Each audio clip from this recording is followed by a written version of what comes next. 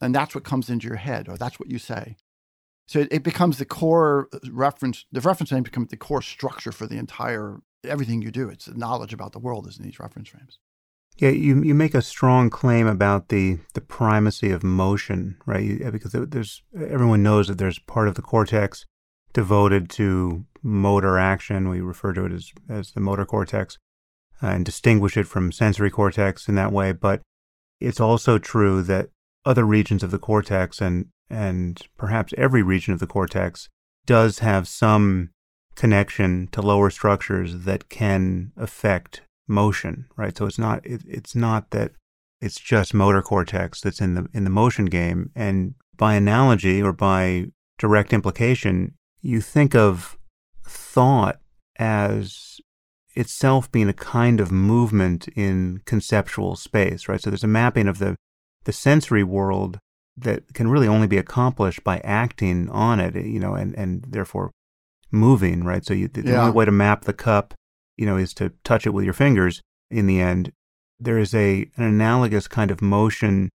in conceptual space, and even abstract ideas like, I think some of the examples you give in the book are like democracy, right? Or money, or what? It's just how we understand these things.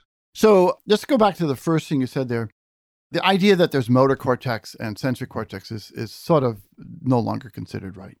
As you mentioned, the neurons that in these cortical columns, there are certain neurons that are the motor output neurons. These are in a particular layer 5, as they're called. And so in the motor cortex, they were really big and they project to the spinal cord and say, oh, that's how you move your fingers. Mm-hmm. But if you look at the neurons, the columns in the visual cortex, the parts that get input from the eyes, they have these same layer 5 cells. And these cells project to a part of the brain called the superior colliculus, which is what controls eye motion. So this goes against the original idea that, there's sensory cortex and motor cortex. No one believes that. Well, I don't know nobody, but very few people believe that anymore. It's, as far as we know, every part of the cortex has a motor output.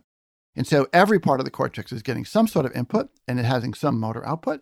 And so the basic algorithm of cortex is a sensory motor system. It's not divided. It's not like we have sensory areas and motor areas. As far as we know, ever it's been seen, there's these motor cells everywhere. So we can put that aside.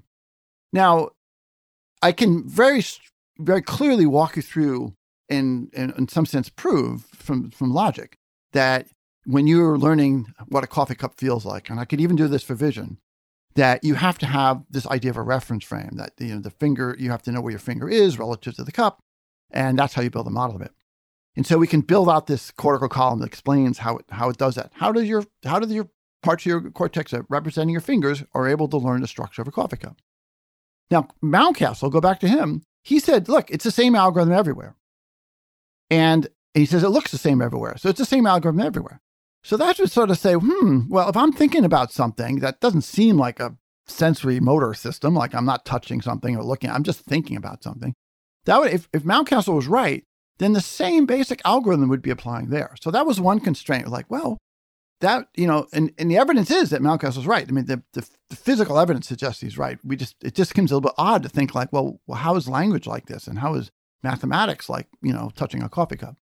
But then we realize that it's just reference frames are a way of storing everything.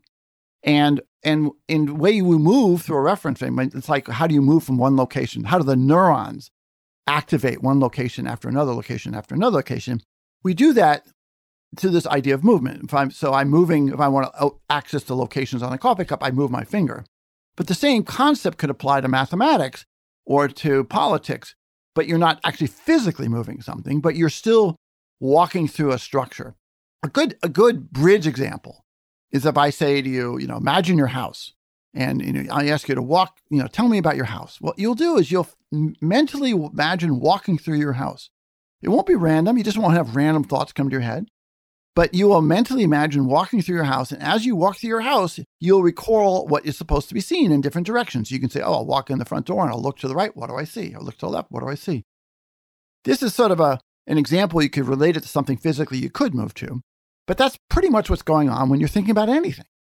If you're thinking about your podcast and how you get more subscribers, you have a model of that in your head. And you are trying it out, thinking about different aspects by literally invoking these different locations and reference frames. And so that's sort of the core of all knowledge. Yeah, it's interesting. I guess back to Mountcastle for a second. One piece of evidence in favor of this view of a common cortical algorithm is the fact that adjacent areas of cortex can be appropriated by various functions. If you lose your vision, say, classical visual cortex can be appropriated by other senses, and there's this plasticity that can ignore some of the previous boundaries between separate senses in the cortex. Yeah, that's right. There's this tremendous plasticity, and you can also recover from various sorts of trauma and so on. I mean, there's some rewiring has to occur, but it does show that whatever the circuit